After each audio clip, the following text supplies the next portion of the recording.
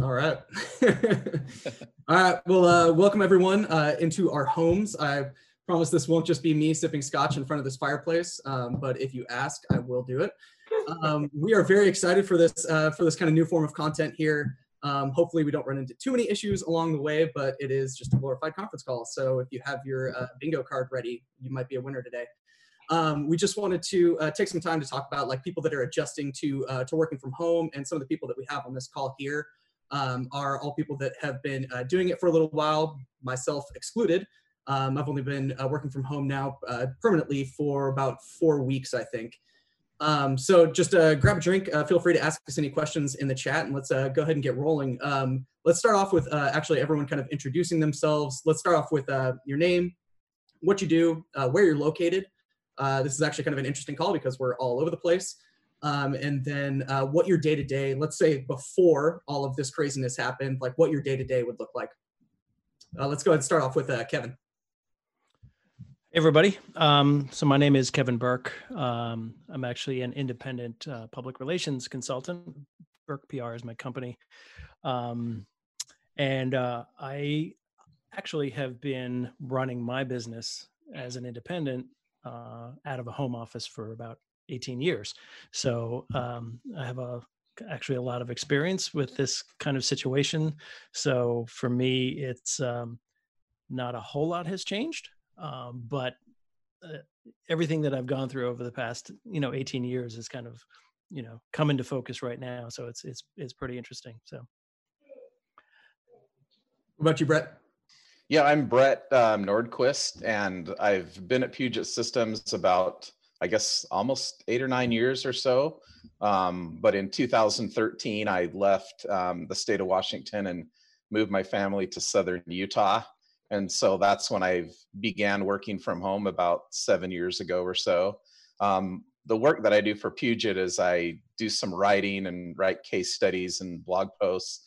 I also work with our customers, collecting feedback about our products and services, and then sending that back to our different product teams, marketing, sales, and support, so that we kind of know what we should be selling and things that matter most to our customers.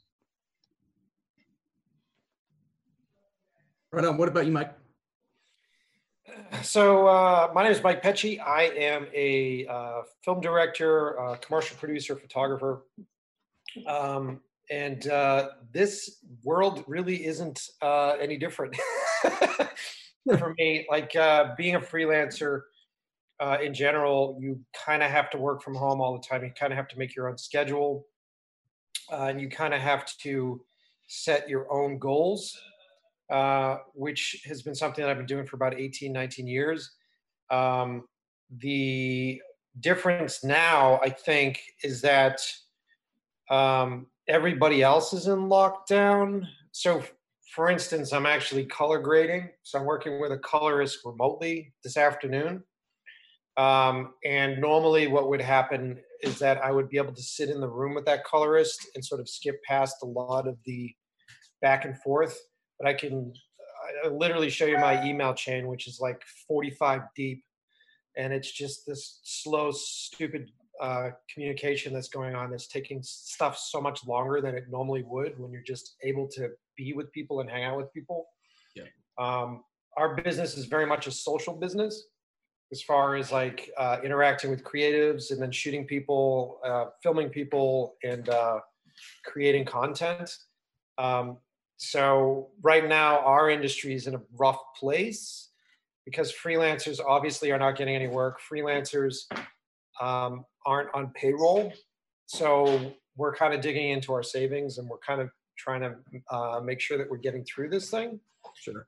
But the positive spin on the whole deal is that finally we have time to tackle all these projects that have been consistently eluding us because we have to work for clients like you, Eric. So I like that you put the have to on there. I'm gonna pretend that one didn't cut deep a little bit. Yeah.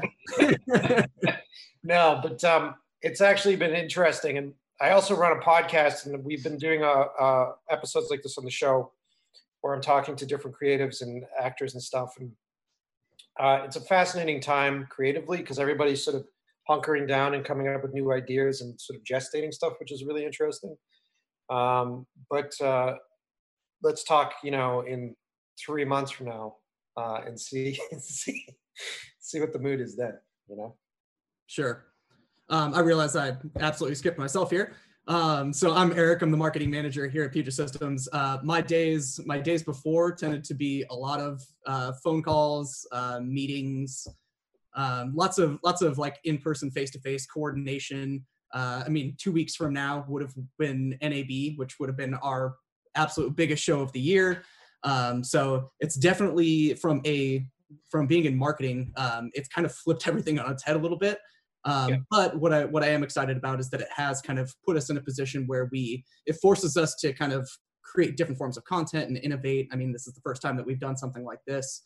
And then we're kind of doing the same thing of ramping up the podcast right now. So I'm excited. It's definitely a taxing time, but I'm still excited for it. I'm excited to see kind of how we're going to come out the other side of it. So for all three of you, you guys have kind of you've been working remotely for a long time now. So I actually just for a second want to like ignore coronavirus and let's look at when you first started making that transition to working from home, and what was the toughest part about that transition? If you could pick like one thing, what was the toughest part about that transition for you guys? We'll go in opposite order this time. We'll go Mike first. Really, it's funny because I've been doing it for so long at this point. I try to remember what my real job used to be, as I call it. Like, what was my real job at one point? I think the most difficult thing was processing the anxiety that there isn't stability, and that you don't have a boss necessarily. Like, you're kind of your own boss. So like back when before I did this stuff, I used to work as a car mechanic and an airplane mechanic. And so you would just punch in. You go to work, you punch in, and you'd have a list of things that you needed to get done and go from there. It took me quite some time to structure my life in a way where I was combating that anxiety, but also giving myself monthly, weekly, and hourly structure, so that way I could get through what I needed to get through and feel a sense of accomplishment. And without my to-do lists, which I have like a yearly to-do list, and then it just sort of filters down to the day. Without those, it's so easy to get lost when you're in an atmosphere like this, because as you saw, my girlfriend will walk through and ask me 100 questions. Someone will knock on the door and I'll have to deal with something. There's so many different distractions. Sure. As someone that works from home. So the trick, I think, to being successful from my perspective is just treating it like a job, giving yourself a to-do list, an accurate to-do list, and then try not to feel that anxiety, because that anxiety kind of kills a lot of people. You know what I mean? So Yeah, I can see that. What about you, Brett? Yeah, I left Puget, but I was still, working for the company. It was just, 1,000 miles away.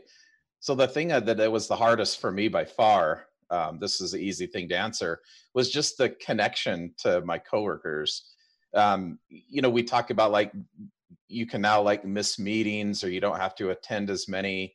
There's people not distracting you throughout the day, but you forget like that becomes part of your social fabric.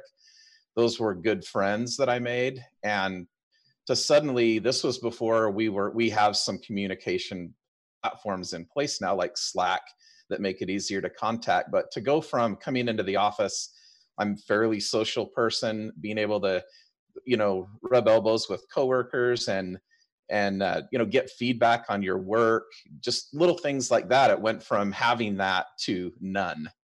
That was by far the most difficult part for me. Like Mike said, just the prioritizing, that would kind of happen naturally when I was in the office. And now all of a sudden I'm home and I'm looking at a task list and I'm thinking, man, I wish I had somebody, to helped me kind of sort through this stuff. So just the isolation, the lack of being able to see coworkers day to day was the hardest thing for me initially. It still is today, but it was really difficult the first 6 months or so. Yeah, I could totally see that. I think one of the things that I've found is like I'll find myself holding myself back from communicating to people because I feel like it's over communicating to them, where in reality, like once you're working remotely, even when you feel like you're over communicating with them, it tends to be that you're under communicating with them. It just takes so much more of that communication to actually make things happen. Yeah, that's so true. You don't want to bother people, but yet, you know, even today when I was, you know, trying to get some work done, someone contacted me and needed some edits, and it's just a nice break. And even if it's just a few minutes of a chat back and forth, that adds something that, you know, that I was used to having in the office each day. Yep.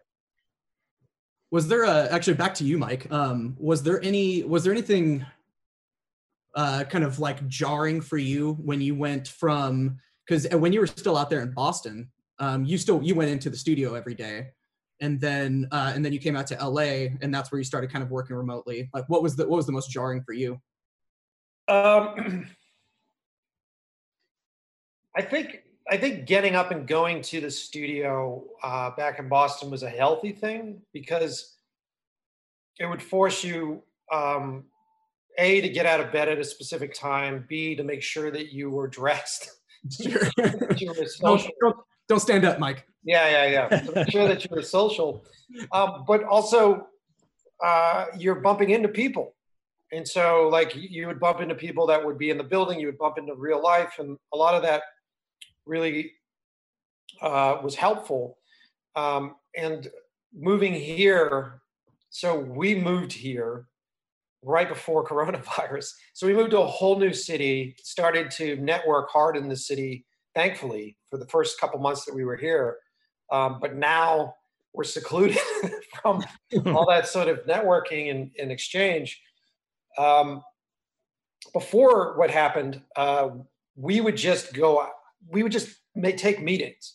So it really isn't a tough thing to be working from home in our business, because we still have to exchange with folks. So like, if I want to go meet with a wardrobe person, if I want to go meet with an actor, if I want to go meet with a producer, we would just take these meetings and go from place to place and make sure that we were interacting with people. I think that eventually, once we come out of the back end of everything that's happening, eventually I will get an office, eventually I'll get a shooting space, and eventually I'll have that, because I think that being able to leave your home is really important. And if you can't leave your home, then actually having a designated office that you literally just go in there to do work on. And back in Watertown, I don't think you were at a place in Boston, but we had a third floor that we were using as an office for a while. And I would literally just go up those stairs only to work, and then come down there from, for lunch breaks or that. So I think your brain just needs that separation. Because otherwise, if you're, editing in your bedroom, you're just like rolling out of bed, and then you're working at like 3 a.m. when your clients are texting you. Yeah, for the first couple of weeks, I kept finding myself, especially because, long story short, I was confined to this room right here. And so I kept finding myself, like, even after I was done working, my desk was just right here. So I could easily just find myself just rolling right over, and then, okay, I guess what else am I doing? My desk is right here. I'll just go work. And so, like, I definitely saw my work-life balance starting to get really unbalanced toward the work side. Welcome to freelance, man. I mean, yeah, right. The problem with freelance is that, especially if you're a subcontractor, oftentimes you're dealing with your clients that are getting to you after their day. So normally a client is like dealing with whatever they've got to deal with at their office, do all this sort of stuff. And so sometimes you're getting notes from them at like 5 p.m. Or sometimes you're getting notes from them when they get home after they've fed their kids and they do this whole process. And then you'll get emails and texts at like 9 p.m. at night. Yeah. And so as a freelancer, it's important that you set your boundaries with your clients. Because when I was younger, I used to just respond. And so then what happens is you're just beholden, and you're just like, oh, okay, hold on. And so it doesn't matter what you're doing. And if you're in that space, you just sort of turn into it and you start working and you become really panicked. Yeah. You got to set the rules. You got to tell got to tell the Erics out there when they can respond. A little bit of a theme coming out here. You're actually great, Eric. I'm just kidding. All right, Kevin, what This about is you? really an intervention here. This is, I know, it feels that way. Oh, What you, Kevin? so going back to the original question, like what was most jarring for me?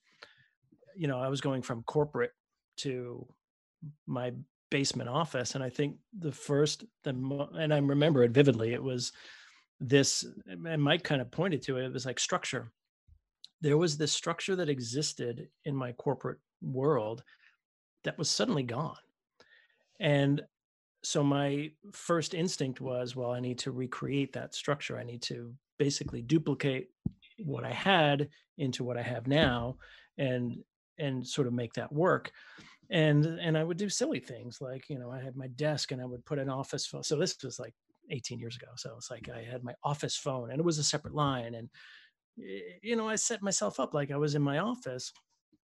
But what was so startling was there were these gaps in my days, because I realized, well, when I was in the office, I was in meetings all day. I actually wasn't working. I was in meetings all day, every day. And then suddenly I wasn't. So what I realized was, instead of, you know, trying to replicate this structure, which was only relevant to that situation, I suddenly realized that my productivity like exponentially went through the roof, because I had all of this time and I could sort of redesign and rethink, you know, what my days looked like. But from the very beginning, I remember that so well, just trying to replicate that, and being astonished at the silence, because there was no meetings, there was nothing going on.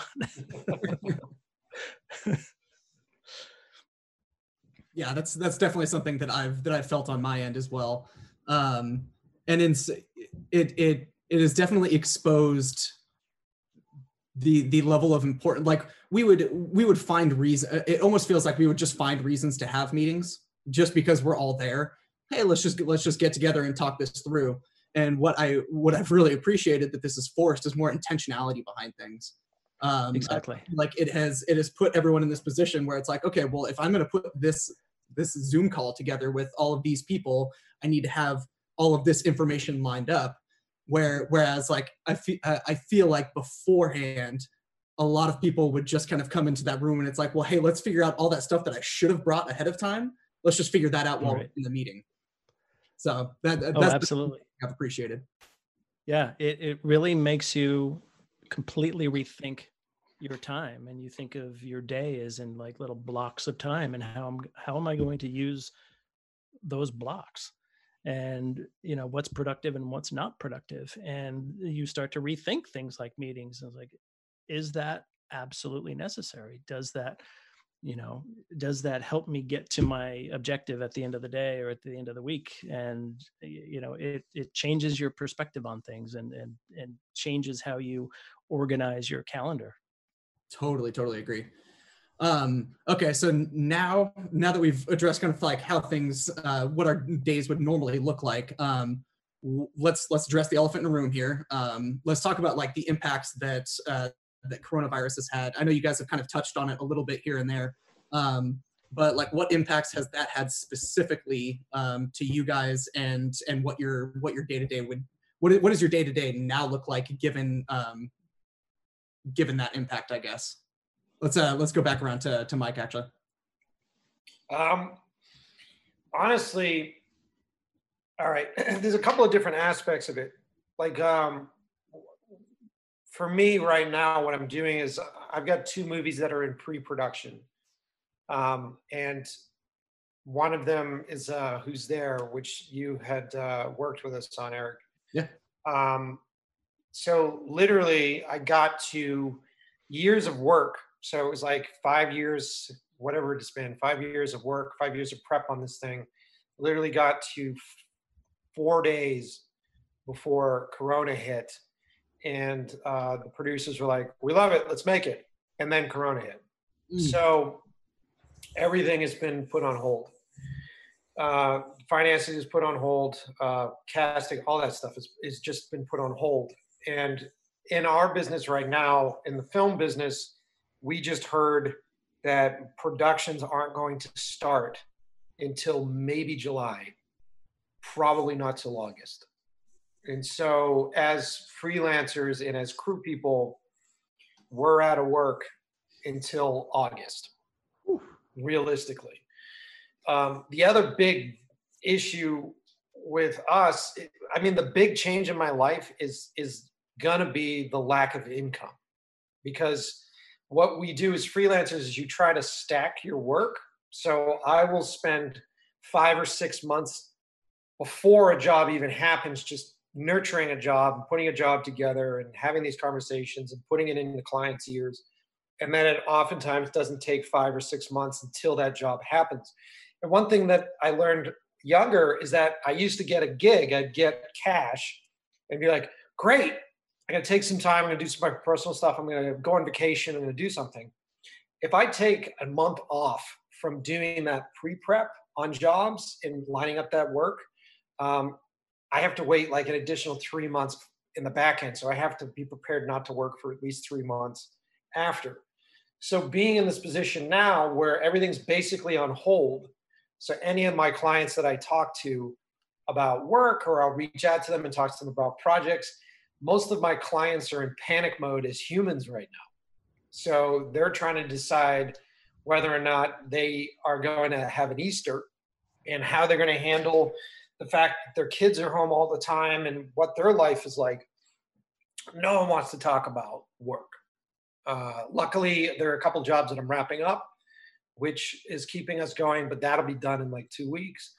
And so the difficulty in our industry right now is that the reality of it is a lot of people in the freelance world that haven't prepared are going to go out of business because of the lack of income that's going to be coming in. And we're going through the process right now of actually trying to apply for unemployment, which normally as a freelancer you can't do if you're a 1099er because you're not paying into unemployment. But apparently, according to our fearless leader, freelancers are maybe going to be able to get unemployment. So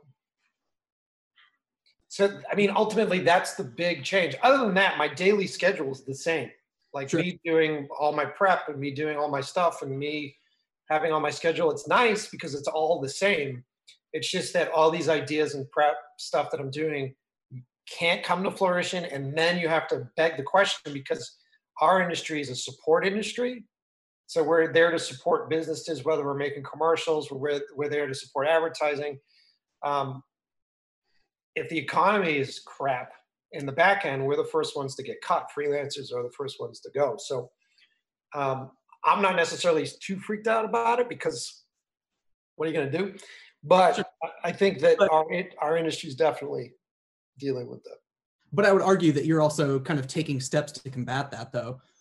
Like with your podcast and all that. So that was going to be my follow-up question, is like, so what do you do? Because I don't think it's, I wouldn't just tell people like, hey, like this is what it is and let's not do anything about it. So like, no. There's definitely a positive spin on it. I think that what you have to do is if you're a storyteller, you have to actually look at what's happening right now, which is everybody is looking to escape. No one wants to deal with this reality. So most people are binging. Most people are watching shit on Netflix. They're going through all this content. And they need stuff to do. We just found out this week that our podcast this week has done the best that it has ever done in 2 years of being up, which is incredibly fascinating, because statistics are saying that podcasts are down 20%. I'm not kidding. Ours is literally skyrocketed. Does that directly correlate to people's commute time? That's what the theory was. The theory was that most people only listened to it when they went to work or drove to work. but I don't know what that means about like maybe people listen to me when they shower. You know what I mean? All right, man. I feel like you're calling me out again. Stop. How did you know? So before we jump to you, Brett, I do want to pause for a second. And Houston, do we have any questions in the chat or anything to address?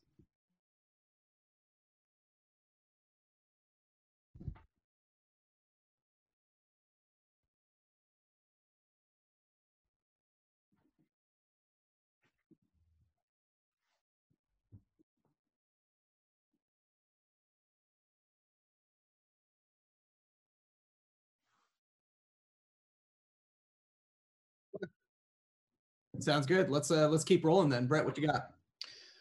Well, and after listening to Mike, that's a bit of a reality check, and hard to hear. And again, I feel pretty privileged in that my work, in terms of what I do, has changed, but I still have work to do, and for that I feel very blessed. A good chunk of my work was, events, Eric, with you and visiting clients, and clearly that's on hold for right now.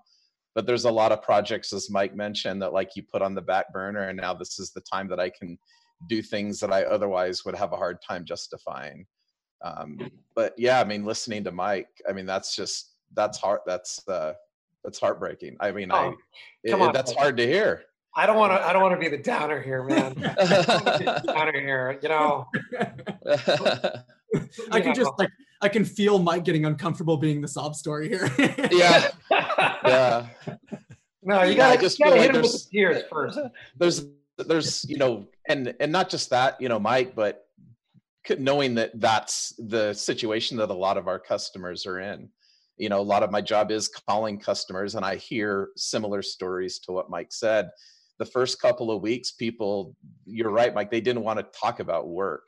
They were trying to line up childcare. All of a sudden, their children are home. They're trying to do online school. They're trying to just keep their household, not knowing if they're going to receive a paycheck in the next 2 weeks. So the last thing they wanted to hear was, selling them on a new workstation. So it's taken a different approach. I think I've mentioned a couple of times to my coworkers that I feel like I'm as much a counselor as I am, an employee, and just trying to understand and have compassion for people that are in these situations that are directly affected by Corona. But myself, I feel I won't be complaining, because there's people that have it a lot worse than what I've had it so far. I mean, look at your situation right there, man. You get to hang out with that dinosaur. With the dinosaur.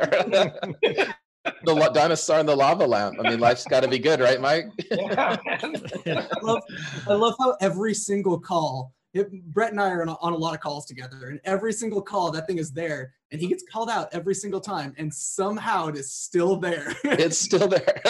I have a 7-year-old that makes sure that it's there every morning when he goes off to school. Yeah, no, I do agree with a lot of what you're saying there, Brett. I think that kind of coronavirus, this whole thing has brought a lot of clarity to a lot of people. I mean, like here, like not to, I mean, I guess I'll just shamelessly plug Puget Systems here. Like we, our goal has always been to like help people, like whatever the case may be, whether it's through their work or something else. Like we want to provide additional value to them. And right now we recognize the fact that that's not through workstations. It's through doing stuff like this and just having conversations, just being empathetic and all that. So I think it does bring clarity to everyone's mission, why they're doing what they're doing. Yeah. Yeah. What about you, Kevin? Oh, no, I mean, absolutely. I think, it's an interesting time because, I think we're going to see, I think a lot of sort of new disruptive ideas, and this is giving a lot of people a lot of time to think. A lot, they're looking at the obstacles in front of them, and some people will say, "Oh, this is insurmountable. I don't know what to do." But there's a lot of people who are going to look at this and say, "We need to get through this," and so we need to figure out something new. And if it's storytellers and delivering stories, well, you know what? People, like you said, Mike, people now more than ever, people need escapism. They need, they need that kind of stuff. So, well, let's figure out something else. Let's figure out another way to tell those stories or to share those stories. So I think it's a really interesting time, because the optimist in me says, we're going to get through this. We're going to come out the other side. But I think, the really, there's a lot of smart people out there who are using this time to think about, how can we do things different? How can we do things better? So, I'm, like I said, I'm optimistic that, there's another side to this. And I'm really curious to see what things are going to look like, what, people like us are going to, do with this opportunity, to, help people through it, and maybe even create something new on the other side of this that, we never would have imagined was possible, because we never had the opportunity to take some time and think about it and rethink things. So yeah, there's a lot of harsh realities that people are facing, but I think there's also, that opportunity to be seized. So, I'm optimistic. I totally agree. I mean, I don't think that if this hadn't have happened, that we would have told ourselves, hey, let's do a Zoom call and live stream it over YouTube. Well, and let's bring it back to, working at home. How many companies have said to their employees, no, it's impossible. Of course you can't work from home. You need to be in the office because that's the way it is. And, but then all of a sudden when you're faced with, you don't have a choice, so figure it out. And guess what? They figured it out and they're doing it. So nothing's impossible. It's perception, it's priorities, and it's decision making, and and you can make it work. It's no strange thing. I don't know if you guys have noticed that besides grocery stores being sold out of toilet paper and paper towels for whatever reason, don't do the math. Love that shit. But besides that, grocery stores are sold out of yeast. They're sold out of flour. You have such a huge group of folks that are going back to working with their hands, especially out here in Los Angeles. And I know it's the same in a lot of other cities now, where restaurants are closed. You can't go out to eat. And if you're going to order in food, if you're going to order in takeout, you can pretty much guarantee it's going to be at least 50 minutes. So all your takeout food is just gross. Most of it's just takeout crap. And so, like, if you want a good meal between now and whatever it is, July, like if you want a good meal, you got to figure out how to make it yourself. And I think there's been this influx of people with all this time on their hands now, sort of going, I want to learn how to make sourdough. I want to learn how to actually use my hands to create things again, which I think is really inspiring and really kind of cool to watch folks that would normally have claimed to be bogged down by their 9-to-5. Like whenever I used to do corporate videos and I go into offices and work with execs and film them, I used to laugh about it. I'd go into a space and I'd hang out with an exec, and this is some guy that, like, he's got like a Mercedes out front, he's got like a yacht and a boat. And he'd hang out with this guy and he's just like, I'm so envious of your life. And I'm like, dude, you have made literally in like the past month more money than I've made in the past 2 years. So I don't understand your dilemma here. And it's always this grass is greener kind of thing from both sides of the fence. And the thing that's really fascinating right now, and I think the only thing that keeps me sane, is that everybody on the planet is literally doing the same thing right now. Like, everybody is locked up in their spaces, having to confront what they do for work, having to confront how they handle their life, confronting what they prioritize, and then confronting what their future is going to be. We're all doing it. No one's getting ahead other than the toilet paper manufacturers. So it's a fascinating thing, and seeing this, and through the podcast, we've been getting a lot of this response. Seeing this with people who are looking to fill their time with betterment, because how many times would you sit there and go, look, if I had free time, if I had 2 weeks off from work, if I had a month off from work, what would I do? And now everybody has that forced scenario. And at the beginning for folks, it was kind of shocking, I think, because it's just like the stress and the anxiety sort of confronts you. But I think week 3, after you binged every show that you've ever wanted to watch on Netflix. You've watched all of Netflix. Yeah. And you're staring at that brick wall and you're like, well, what? I now have this time. And what they're confronting is what we confront as freelancers earlier in our career, where we actually make that decision and we jump off the ledge and say, look, I can't rely on anything. I've got this vision. I've got this dream. I've got this thing that I want to do. How do I confront and how do I fill my time? And everybody here has said the same thing, that adjustment's been really difficult and you're trying to get out of that work structure and that work system. I remember specifically, I would go to work to wait to hear from clients. And sometimes I wouldn't hear from my clients, like especially in the summertime in the East Coast, like June, July, and August. Clients are like on vacation, clients are on the beach. And I would literally just go to the office and stare at my computer and wait for people to get back to me, wait for stuff to happen. And my life was it was full of anxiety, full of stress because of that. And it took a couple of years for me to realize, like, what is the difference between me waiting in the office and staring at a computer or me sitting on a beach and waiting for a phone call? The difference is in my life structure that I've set up for myself, I can do that. I can do that and not feel guilty because I've saved money and because I've got my thing set up and I don't have a boss breathing down my neck trying to prove to his boss that his job is worth something by coming into my office and giving me shit.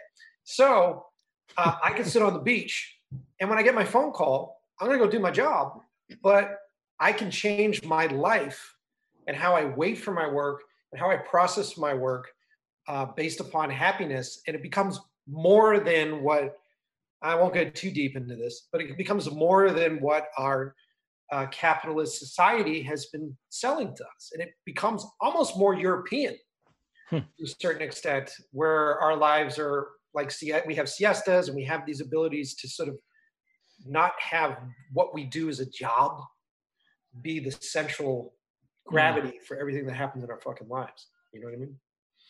Yeah, that's interesting. You know, I think because I think about a lot about that too, and you know, kind of growing up in the in the 90s in sort of the agency and corporate world where work-life balance was, you know, all the rage. Everybody talked about, oh, we have to achieve work-life balance. And all they did was talk about it. They didn't, you know, it was like this nebulous thing, that this holy grail. But if we talk about it, maybe you can achieve it. But I think it was, you know, working from home and you know, being on my own, where I realized that, you know, it's not work-life balance. It's balance. You know, it's life. And it's about priorities and it's about decision making. And, you know, nobody can make decisions for you and nobody can set your priorities for you. You can do that yourself. And kind of when you get to when you get to a comfort level with deciding that, you know what, I can set my priorities. Some of them are going to be work. Some of them are going to be personal. Like you said, Mike, so beautifully, like, you know, I can sit in my office and stare at the screen for an hour or 2 hours and waiting for something to happen. Is that working? No.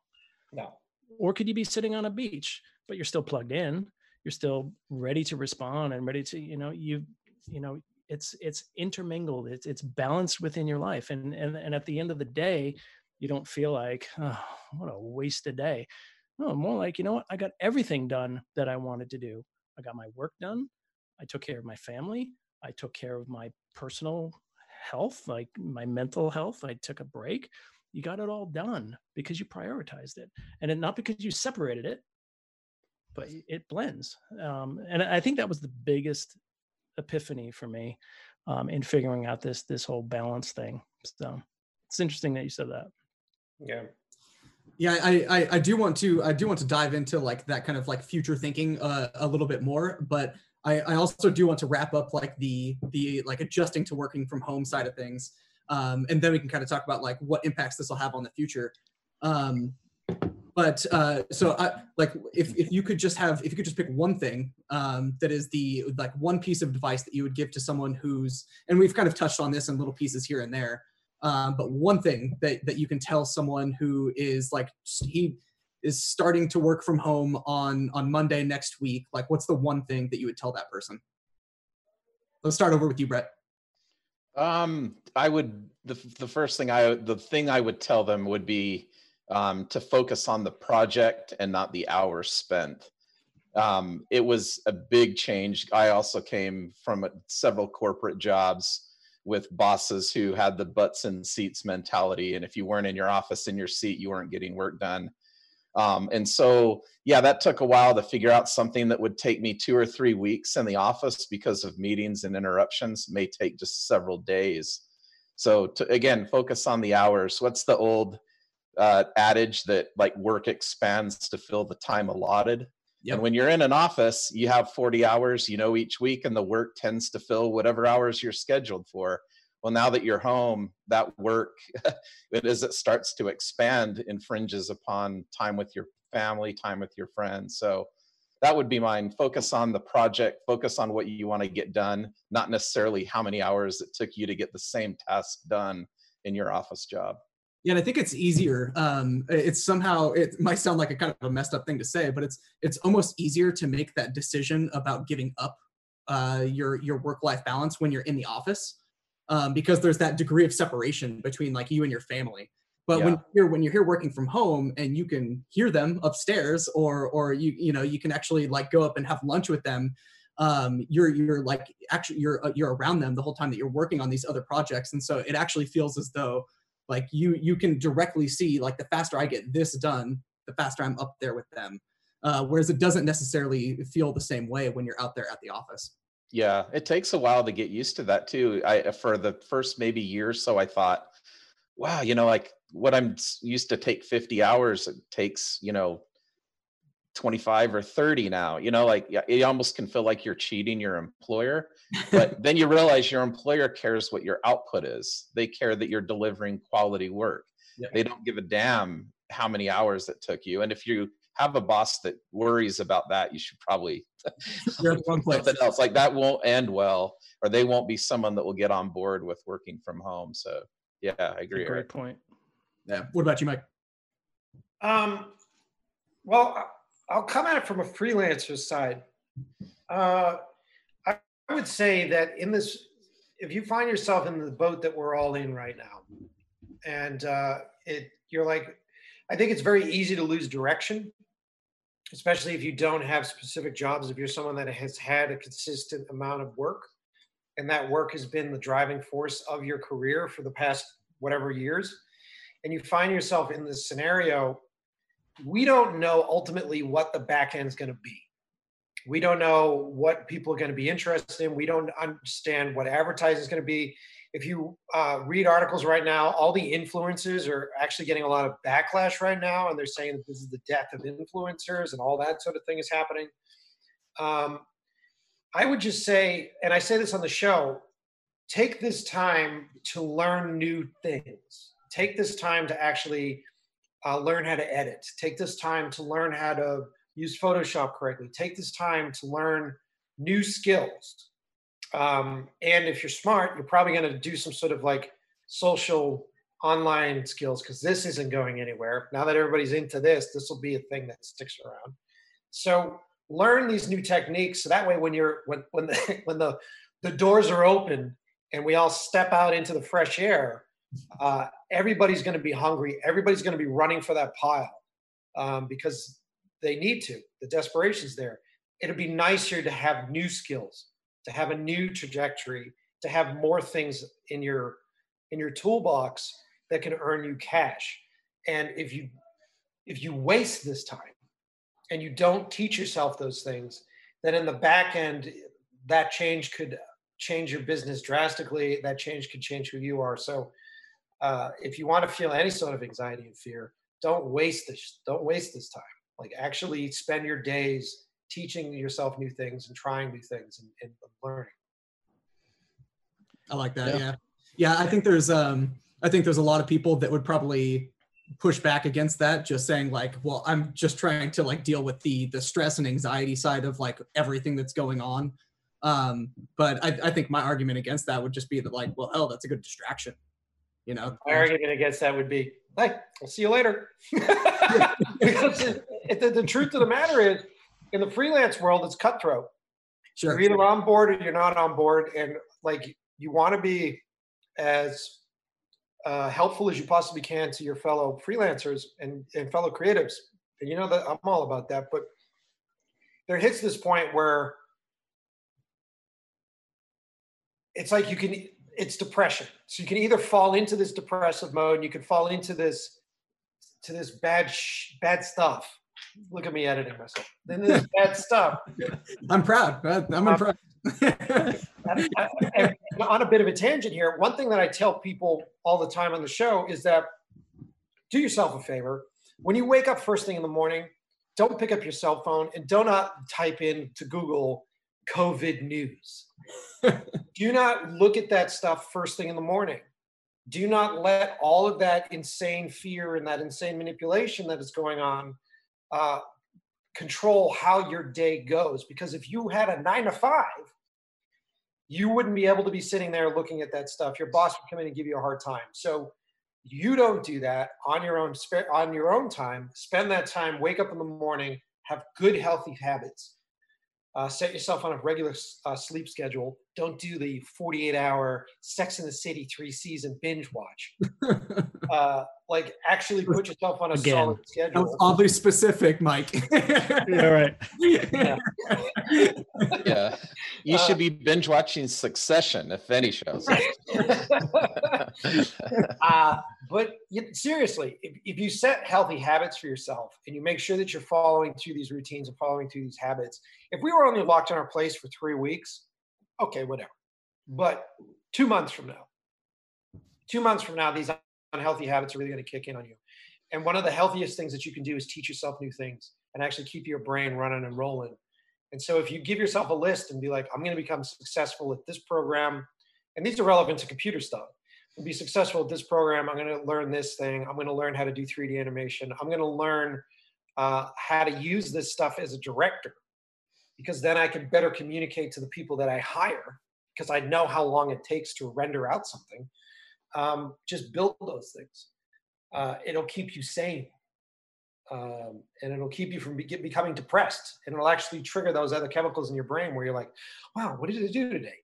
I actually made this. This is really good. I didn't leave the house today. I smell terrible, but I made this really cool thing. That's what I did. You know? So. Yeah. Yeah, I totally agree. I think there's again, like doing this right here is not something I think the issue that a lot of people have is that they're expecting things to go back to normal. And I think that's all the more reason that we need to be learning these new skills like out of necessity in like this environment is because 50% of the environment we're in now, I think, is going to still exist after. So if you aren't learning these new skills now, you're going to be screwed when that time comes. Yeah, dude, they're talking about, without getting too deep into it, they're talking about this being seasonal. They're talking about this happening consistently until they come up with some sort of vaccine. Yeah. Everything that they're doing and all the stuff that they're telling us about is ultimately to try to control us as a populace and keep us in a spot right now, for safety reasons. But, it's going to be like the cold, where like come September, they're going to be like, well, guess who's back? Yeah. Did you get your corona shot this year? Yeah. Yeah. So it's the new flu shot.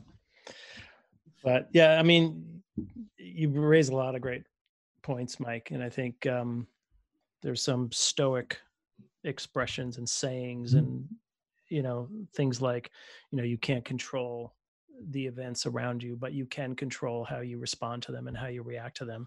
And I think there's a lot of wisdom to that. And kind of to your point about, do you get sucked into the headlines and the news and the fear mongering and all that, or do you accept this as fact? This is happening around me. So what am I going to do about it? Because that part I can control. And, Eric, talking about, well, I can learn new skills.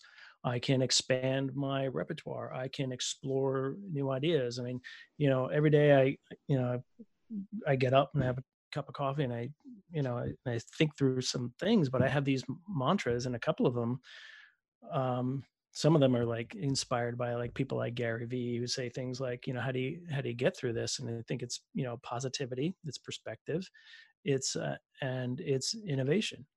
You have a positive mindset. Don't get sucked into, all of the fear. You have perspective, right? It's like, hey, I'm healthy, I'm strong, I'm okay now. So, I'm capable. And it are those who are able to innovate and come up with new ideas and new, like we're doing right now. Like, what a great way to engage, not just with each other, but with, larger audiences. We never would have done this before, but, we were forced to think we got to do something different, and we did it. But we needed that little push. And, the other sort of mantra that I have in my head is, actions express priorities, right? So you have your priorities, and this kind of goes back to freelancing and working from home and being an independent. It's like, have your priorities, set your priorities, and then act on those. And, if your priorities are clear within this new context in which we're working, you can succeed on many levels, personally and professionally. It's like, so. Yeah, I totally agree. I mean, kind of like what I was saying earlier. I mean, I think that a lot of people, I think this is forcing a lot of people to find clarity as to what those priorities are, which Exactly. I'm hoping when we come out the other side of this will be better for everyone, because then that'll define those actions and how to move forward based upon those priorities, instead of the priorities that they had in their head that was actually someone else's priorities, Right. Exactly. Yeah. Exactly.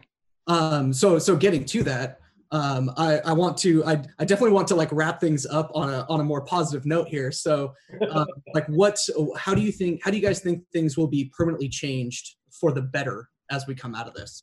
Let's go back around to you, Brett. Well, this is less work specific, but I do think you're seeing like investment being made into online learning. I have, kids in 3 different schools.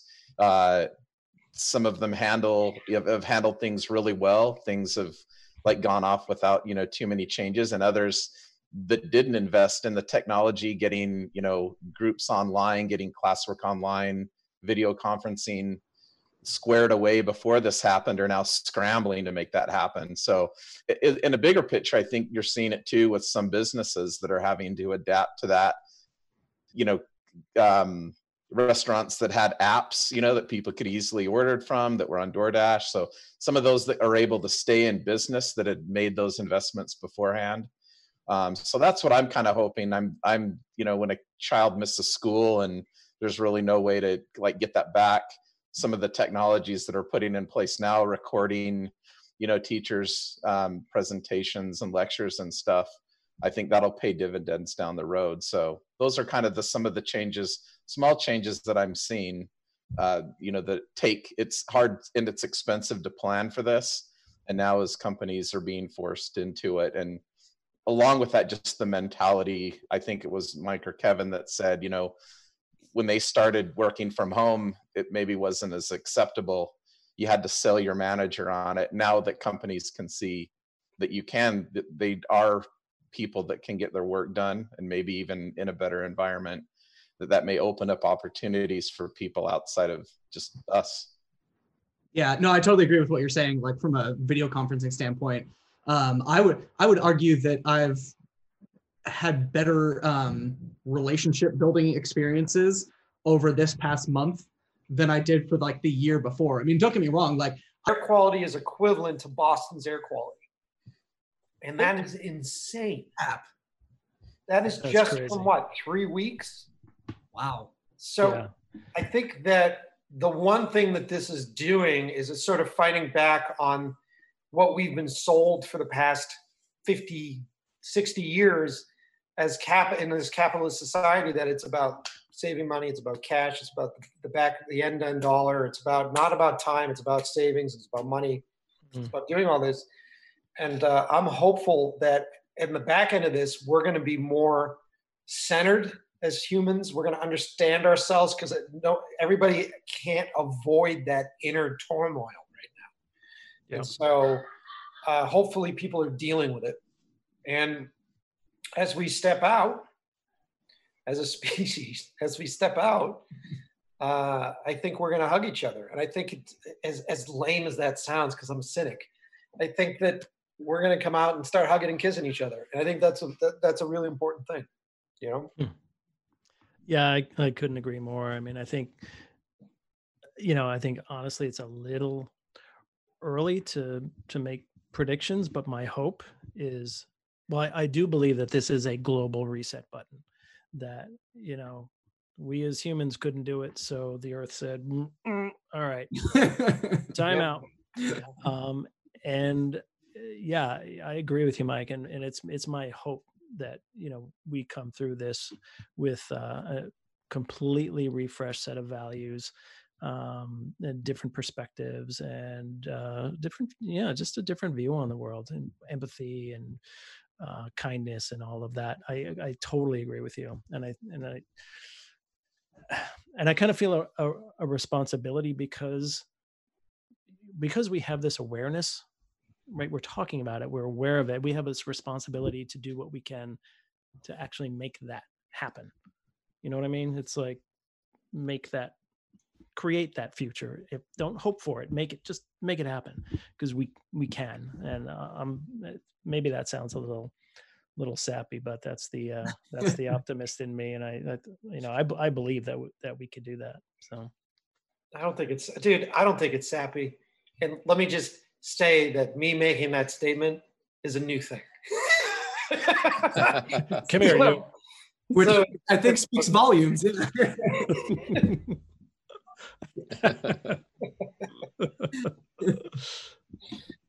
All right. Well, I totally love. What I really like to see is that in this conversation, like, things like positivity and empathy have been things that have kind of been like a driving force throughout it. So I think that speaks to kind of what you guys are saying. I do think we should probably start wrapping it up a little bit. I want to end it with, what is the one thing that you are most excited for once this is all over? Anything, but I see the smile over there on Mike's face, and I know it's just running out to. I know it's the bar. It's got to be the bar safari, right? Oh yeah, maybe it's the bar safari. Like, it would be cool. It'd be cool if it was something like that. Like, yeah, dude. Honestly, if I could, which, being a freelancer, I won't be able to afford to. But if I could throw a party that was, 1,000 strong, I'd do it. And I think that would be the most fun. Really, I really look forward to, like, getting lost with other people. And that's what my job is. My job is to get lost with folks and be empathetic with people and understand people's stories and be able to retell those stories. And this thing, even though this is great, I'm staring at blue light and pixels. Yeah, not the same. Like, your terrible framing. Such a filmmaker. So, I can't wait for that, man. I can't wait to just be out. That's what I want. It's just to be out and around people and to laugh and have fun. I'm 100% behind you there. Yeah. What about you, Brett? Yeah, similar. I have in-laws that live pretty closely, and we've done some grocery shopping. They're older and we want to make sure that they're able to stay inside. So we went grocery shopping for them last week, and we pull up and we text them to open up their garage and load the groceries in there, and just it's just one, you know, you never know how long people are going to be around, and not being able to go out on their back porch and go in their home and talk to them. There's just this like distance that's built into everything now. So yeah, similar to Mike, just looking forward to being able to pull up to a friend's house and have, you know, friends back over our house. Our house has been so quiet. We've usually got kids' friends running in and out of it day in and day out. It just feels so spookily quiet right now that just everything's quiet. The streets are quiet. The stores are quiet. Our house is quiet. So yeah, just some semblance of normalcy in terms of like friends and family is what I'm looking forward to the most. And I think we've talked about we've talked about how things won't go back to normal, and how it almost in kind of a negative way. But I think that things won't go back to normal in a positive way too, in that like we now kind of, Mike, you were talking about this a lot, that we now are more grateful for those interactions that we used to have. And so I think it'll bring back, not only will we be able to go back to those normal interactions, but we'll be so much more grateful for them once we're actually more appreciative of those interactions when we go back to them. So yeah, definitely the same thing. Yep, 100%. On the same boat, Kevin? Yeah, I'm in the same boat. I want to grab my kids and my wife, and I want to get out and see friends. I want to see family. I want to travel. I'm going to go see cultures that I never saw before, and I just want to get back out in the world. Seriously, come next year. I think I need to book myself, like my family and I, like we're going to Europe or something. Exactly. Exactly. Embrace it all. We're making it happen. We're making it happen. Yeah. There you go. Yeah. Well, all right. Yeah, I'd say let's, man, Mike, ever since you said throwing that party, all I can think about is like what NAB is going to be like next year. One big barbecue in the desert. It's just going to be insane next year. Yeah. Yeah, man, it's crazy. A bunch of different manufacturers that I've been talking to that had all this new stuff that they wanted to drop, and they can't drop because of this stuff. So it's interesting. It is cool to see the way that they're kind of innovating now, though, and finding new ways to announce those things. Like Maxon is doing, like they're doing an entirely online. I think it's like Cinema 4D Live or something like that. Yeah. So just like taking the same thing and then just putting it out in front of the masses. I mean, honestly, why not? Instead of just this small group that you would actually meet there at the show, you have the entire world there at your fingertips. So what makes you wonder? Will NAB still exist? It very much makes you wonder. Yeah. Right. Because I don't think that you can totally replace like all the parties, like because there's so much relationship building that happens out there, all the like kind of the satellite events around the main event. Sure. But yeah, when it comes to like all the product showcases and all that, I mean, I've seen other companies that are literally doing like physical, like they would put their booth together. It's such a weird time for content because you have everybody that needs it. You have everybody that doesn't want to spend quiet time. So they're trying to fill time with as much content as they possibly can. So now I think for the first couple of weeks, it was fascinating because people were just like, I don't know what to watch. And so then they were just sort of dumping themselves into these different outlets. Yeah. I'd be curious to see what rises to the top. Like, did you hear about, I'm sure you guys have heard about Quibi, right? Oh yeah. Yeah. So Quibi spent all this loot to make a platform that would be perfect for the bus ride to work. So like we're going to have like top of the line actors. We're going to have all these people come in and we're going to create this content specifically timed out. So that way when you're waiting in line at the bathroom, you'll be able to watch an episode of this stuff. And now people have all the time in the world to watch stuff. So it's not been doing that well. And so I'm curious to see what the new outlet is and like how much time people are spending doing this stuff. Like I just downloaded, what is the program that's this new, it's not new, it's new to me. This is me just being a butt about it. But Discord. So I just downloaded Discord, and with the podcast, what I'm going to try to do is set up with fans, and then I'm going to screen really rare movies through the internet and have conversations with that. And that's going to be something that we try this weekend.